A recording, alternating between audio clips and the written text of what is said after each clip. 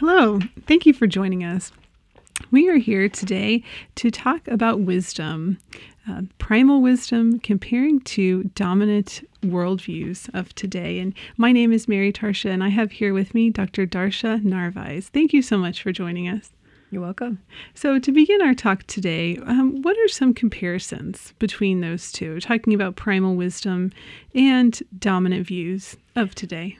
Yeah, so we've talked a little bit about traditional wisdom and primal wisdom in prior conversations. And now today, let's talk about what that looks like in actuality. So what kind of worldviews and action do we experience today? And some of the differences are kind of rather notable. For primal wisdom, which is our ancestral wisdom, which is found all over the world in Indigenous and First Nation societies, humanity's uniqueness is about co-creating the world as imaginative animals. So the animal nature is accepted and honored, and the imagination is used to actually keep the energies of life going. Whereas in the Western worldview, if we call it that, the intellect and technologies are really what we think is unique about humanity. Now, what's dangerous, that those things are actually dangerous in the viewpoint of primal wisdom. So they have opposite perspectives here. That intellect can mislead you, words can mislead you, so you have to be very careful about them in the primal wisdom view. Whereas that's honored as the best thing in the Western worldview. So what's going on then is we can see these viewpoints then lead to understandings of nature as separate from humans, because we're better than that in the Western worldview, and you want to escape from the natural world and control it and so on. And it's led us to the dire straits we're in now with the climate crisis, the ecological devastation all over the world, biocultural demise, I suppose, and species side, that we're eliminating biodiversity all over the place, in part because we think we can do whatever we want. So that's the Western worldview or the dominant worldview, which is beyond the West now, has taken over how we think about humanity, and we're almost entranced and feverish about technologies and amuse ourselves to death with them, as Postman pointed out many years ago. So the primal wisdom is more about being here and now and acting virtuously and awareness of being connected to everything and how your actions and your thoughts and your words actually affect everything else. And it's more perceptive of multiple levels of reality. Whereas in the Western worldview, because in a way we've undermined the right hemisphere development in early life, I think that's the part of the source of our problem, is we don't realize what we're missing because we never developed the capacity to perceive it.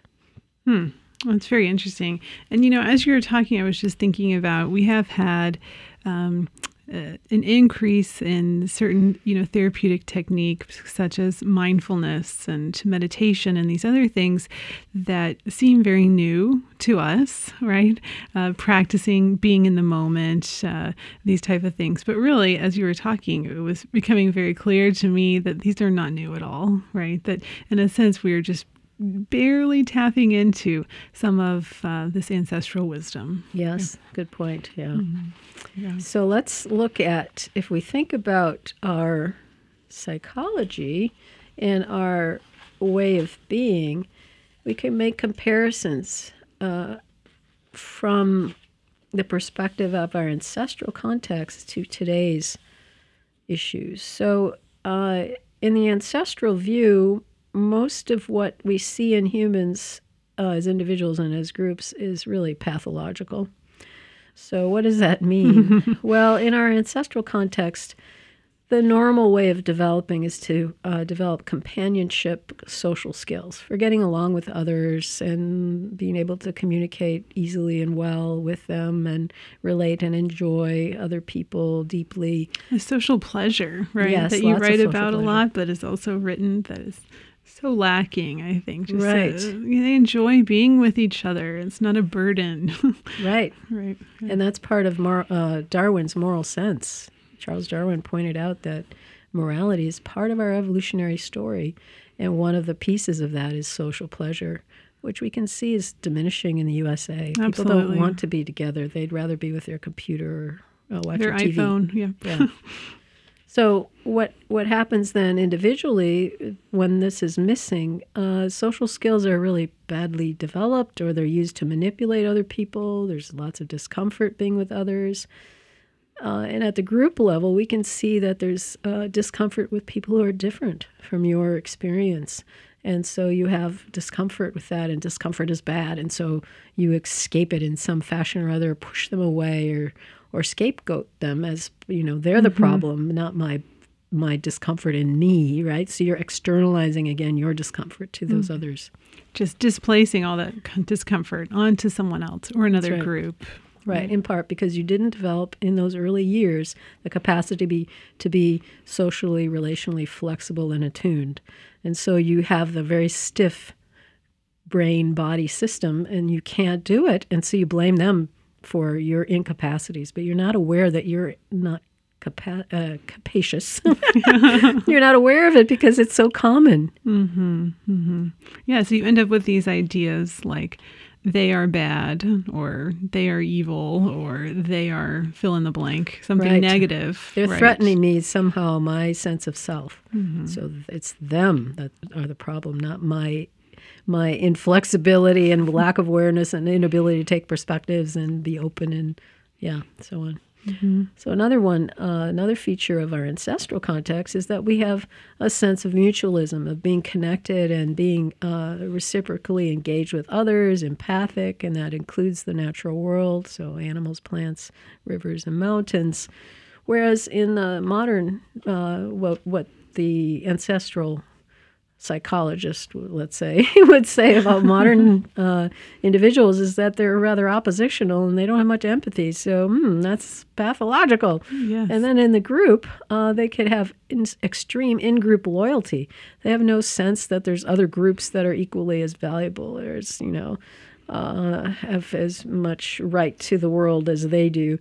And so they have a sense of being maybe bunkered in to preserve their own in-group against others, which is pathological in this ancestral view. And what about also a natural curiosity? I wonder, too, how that plays a part, comparing with our ancestral psychology of that openness that you've talked about, maybe that warm-heartedness to others who are different than you, compared to, I don't even want to know. This is it. I'm going to stick with my in-group, compared to, that's interesting. It's different. Yeah, and it's a hospitality, I would call it, that open the door to others kind of thing, which is traditional all over the world in pre-industrial societies. So it's not that strange to us. It is now because of the culture we're living in at the moment. Another feature is the autonomy of the individual. In our ancestral context, nobody bosses anybody around.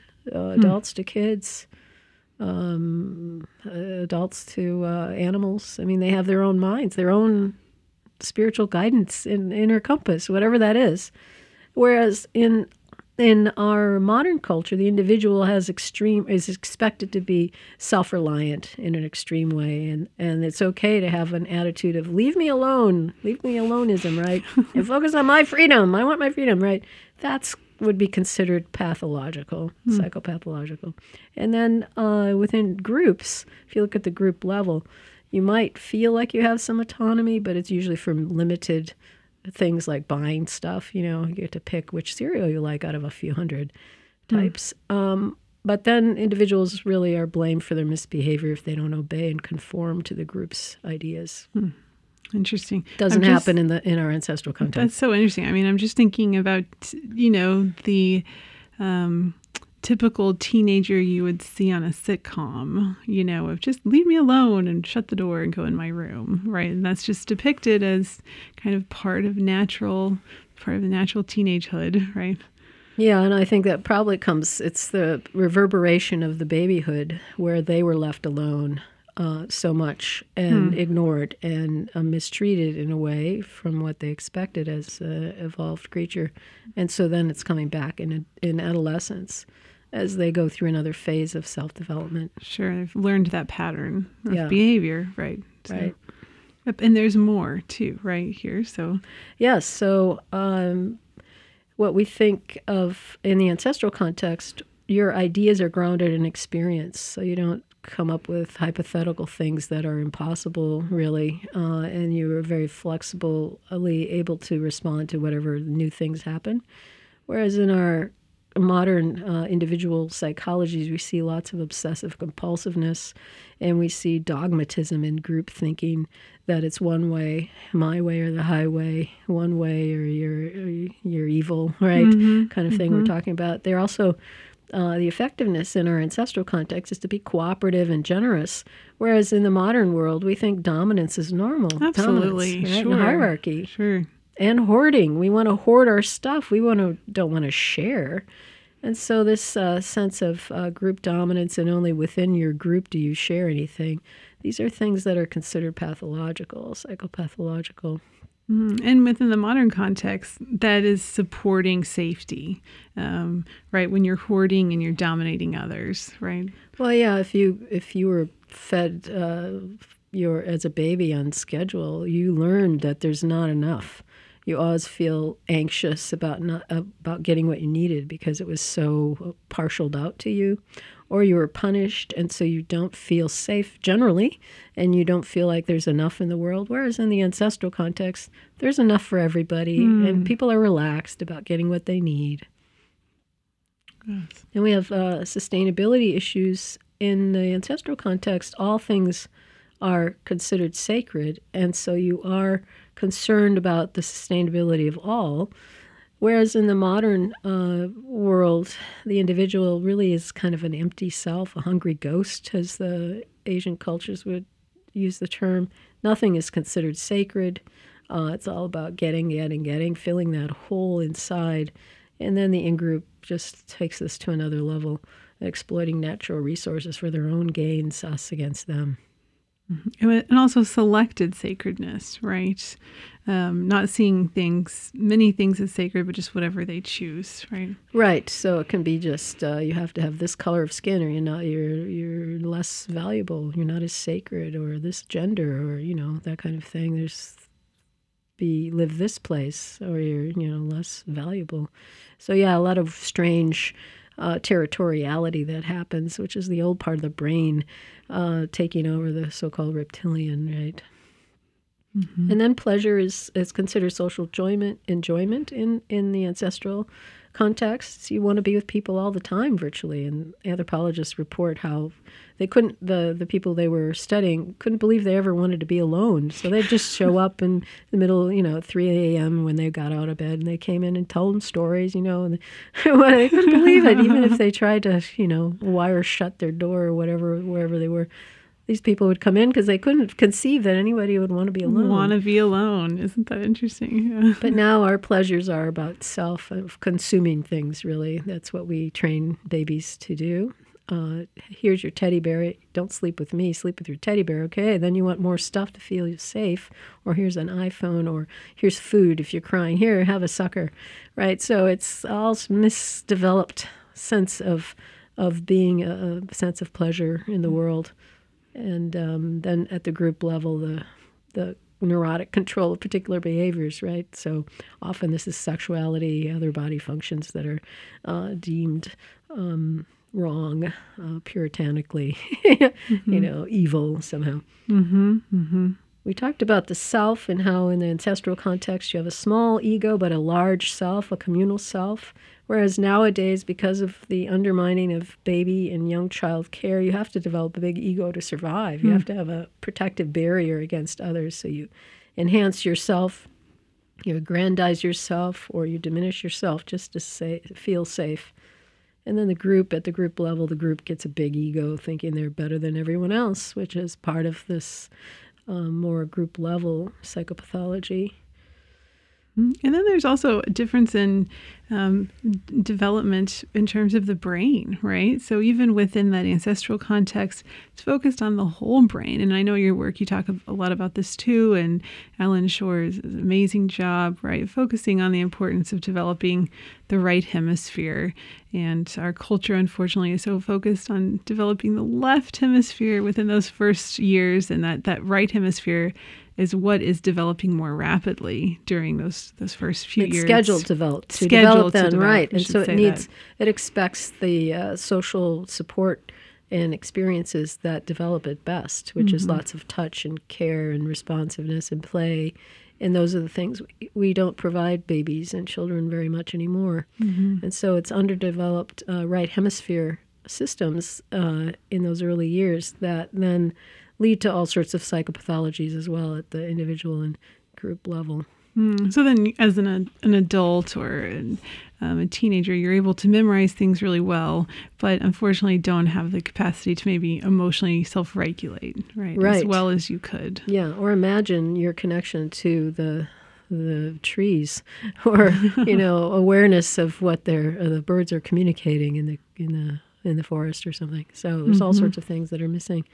So one of the things that is really critical and primary to primal wisdom is this orientation to nature. In the West, in the dominant view that's kind of taken over the world now for the last few hundred years, nature is often considered malevolent. It's out to get us. You got to control it, or else it's going to get us. And sure. There's an ant, bang, you kill it, right? Or whatever you see, you kill. Because it's out to get me, the bear, the wolf, the whatever is there. And it's this kind of extermination complex that humans have. It's only for us, this world, and we're supposed to do that. That's, we're told. And so the story is, that's what it is. Where in the ancestral context, the view is nature's benevolent. Nature is giving. Nature provides everything you need to live. Why would you do anything to harm it, right? You're harming your own self because you're all connected anyway. Yeah, and even more so, as you've written in other places about primal wisdom, is that there is this abundance found within nature. So not only is it gift-giving and going to give to you, but there is an abundance within that giving that you receive and give back. That's right. I think the way we raise our young children, our babies, is we build in a sense of scarcity. Yes. They don't get enough touch. They don't get enough breast milk. They don't get enough attention, face-to-face kind of pleasurable attention, or enough play. And so they feel that's built in, there's not enough. And so that's where their hoarding then becomes kind of normal, to hoard things and to hang on to things, because you didn't ever feel safe in the world just to be. Yeah, very interesting. I think it goes back to a lot of trust, right? Developing trust within those first few years through proper care rather than undercare. And then your view of the world and of others and of yourself is that of trust. You trust your own biology, you listen to your body, you respond to yourself, you respond to others, and then you see the world as good and trustworthy. Right. Yeah. You've had lots of experiences to show you that that's the way it is at the right times. Then the viewpoint in the ancestral context is that nature's full of living agents. Everything is alive, everything is sentient, whereas today we have this attitude that nature is really empty. We can manipulate it. It doesn't matter. You don't have to feel guilty chopping down a forest or polluting a river, because it's just sort of not important, and somebody can clean it up later or replace it, plant a bunch of little trees. That's not really the equivalent of a forest. Forest is an entity, but people have forgotten all this knowledge and wisdom. Another one is... yes, and an extreme example of that also is nature is devoid of people. So we see this even in accounts, unfortunately, within colonialism, of going to different parts of the world and saying this is an empty wasteland, an empty land, we're going to come and colonize it. When, unfortunately, there were many people who have been living there for hundreds and thousands of years, right? So yes, and not living the way the Europeans thought they should, with plowed fields and cut down forests. And so they thought, oh, there's nothing here. It's a wasteland. Yeah, it's a wasteland. It's a whole history about that. Right. Yes. Another one is that we consider now often, or just assume that human nature is really evil. human nature is aggressive and selfish, and that's the way it is. And you've got to have laws. This is Hobbes. You've got to have laws and the structures of the government to control these evil people. And right? babies are evil. Then babies are evil. Oh, it starts there. Yes. Demanding and evil, right? Yeah. Whereas the ancestral view is that humans are malleable. Human nature is malleable. And so it matters how you care for people. That is a sense of the epigenetics of how we become a person, a human being. And you have to honor the needs, and then you develop into a good human being. Another one today is that individuals are separate from one another. You can isolate them and treat them as individuals, whereas this is completely crazy. In the ancestral view, you're always connected. You're always in the web of life. Everything you do is reverberating on that web, on every thread, every action and thought you have. Right. And I know you've talked about in other shows, too, how really that interconnectedness creates another culture, between two people, that kind of mindset, which is very different from me and my world and my culture. And that's what's important, rather than let's create a new culture together. Right. So every moment you have a new way of being creative. So in the ancestral view, you're co-creating right now with that person, telling stories, making them laugh, rolling on the ground, laughing. And all that is a new culture, whereas now we think that it's kind of ping pong balls between us. Mm-hmm. And there are a few more too, right? Yes. So let me just say a couple more. Relationships aren't really that important; they're expendable in the modern world because we move around and we have work relationships, and then we move and develop other work relationships. We have the extended family that lives on the other side of the world, and so we don't think about relationships being that important. So this is the individualism of the modern world. Mm-hmm. Whereas in our ancestral context, of course, relationships are fundamental. Who you are is integrated with your relationships. Mm-hmm. And we also see that in terms of individualism, right? So there's individualism without collectivism, and that's what we're familiar with, rather than individualism with collectivism. So both together. That's autonomy and the group are important together. That's right. So you can get up and walk around for several days on your own if you want. It's fine. Nobody will complain. But then when you're with a group, you're with the group, and you're part of that community. Mm. So... Mm-hmm. Yes, and there are a few other differences too, and one of those is taking a very literal and material meaning of the world versus that would be what we're comfortable with, and this is the dominant worldview that we're in, versus the metaphorical or spiritual meaning. So being able, again, referring back to that right hemisphere thinking, to think beyond just the literal and material. Yeah, and that's, again, the right hemisphere capacities that we undermine in our culture. Mm-hmm. Another piece of that, which is also right hemisphere related, is that we have this sense today that we have to suffer now, but relief will come. The next life will come. Next year we'll have the technology to fix everything. So there's this sense of not living now, not living here and now in a way that's virtuous and where we can flourish. Whereas meaningful, right? Yeah. Yeah. Whereas in the past, in our ancestral viewpoint, we're in eternity now. This is it. How are you living right now? This is how you are as a being. Are you in the mindset, in the wise way of being? Mm-hmm. Finally, the the common viewpoint now is there's not much we can do about human nature, human culture. It's just the way it is, and progress is. We're all have technological progress is the way we have to be. It's the best way. All that the past and other ways of being are dangerous, scary, bad. But that's not the viewpoint and not the experience of many sustainable societies where they live for tens of thousands of years in sustainable, happy ways. And we have to remember then that human culture is malleable. We don't have to be the way we are now. It is a fluke, really, of the last few hundred years to be so, live in a way that's so devastating to our earth. We need to remember now to get back to primal wisdom, which is our sense of connectedness, and regrow our sense of well-being in community. Well, that's such a positive note to end on as we wrap up this show about wisdom. Thank you so much for joining us, and we look forward to being with you next time.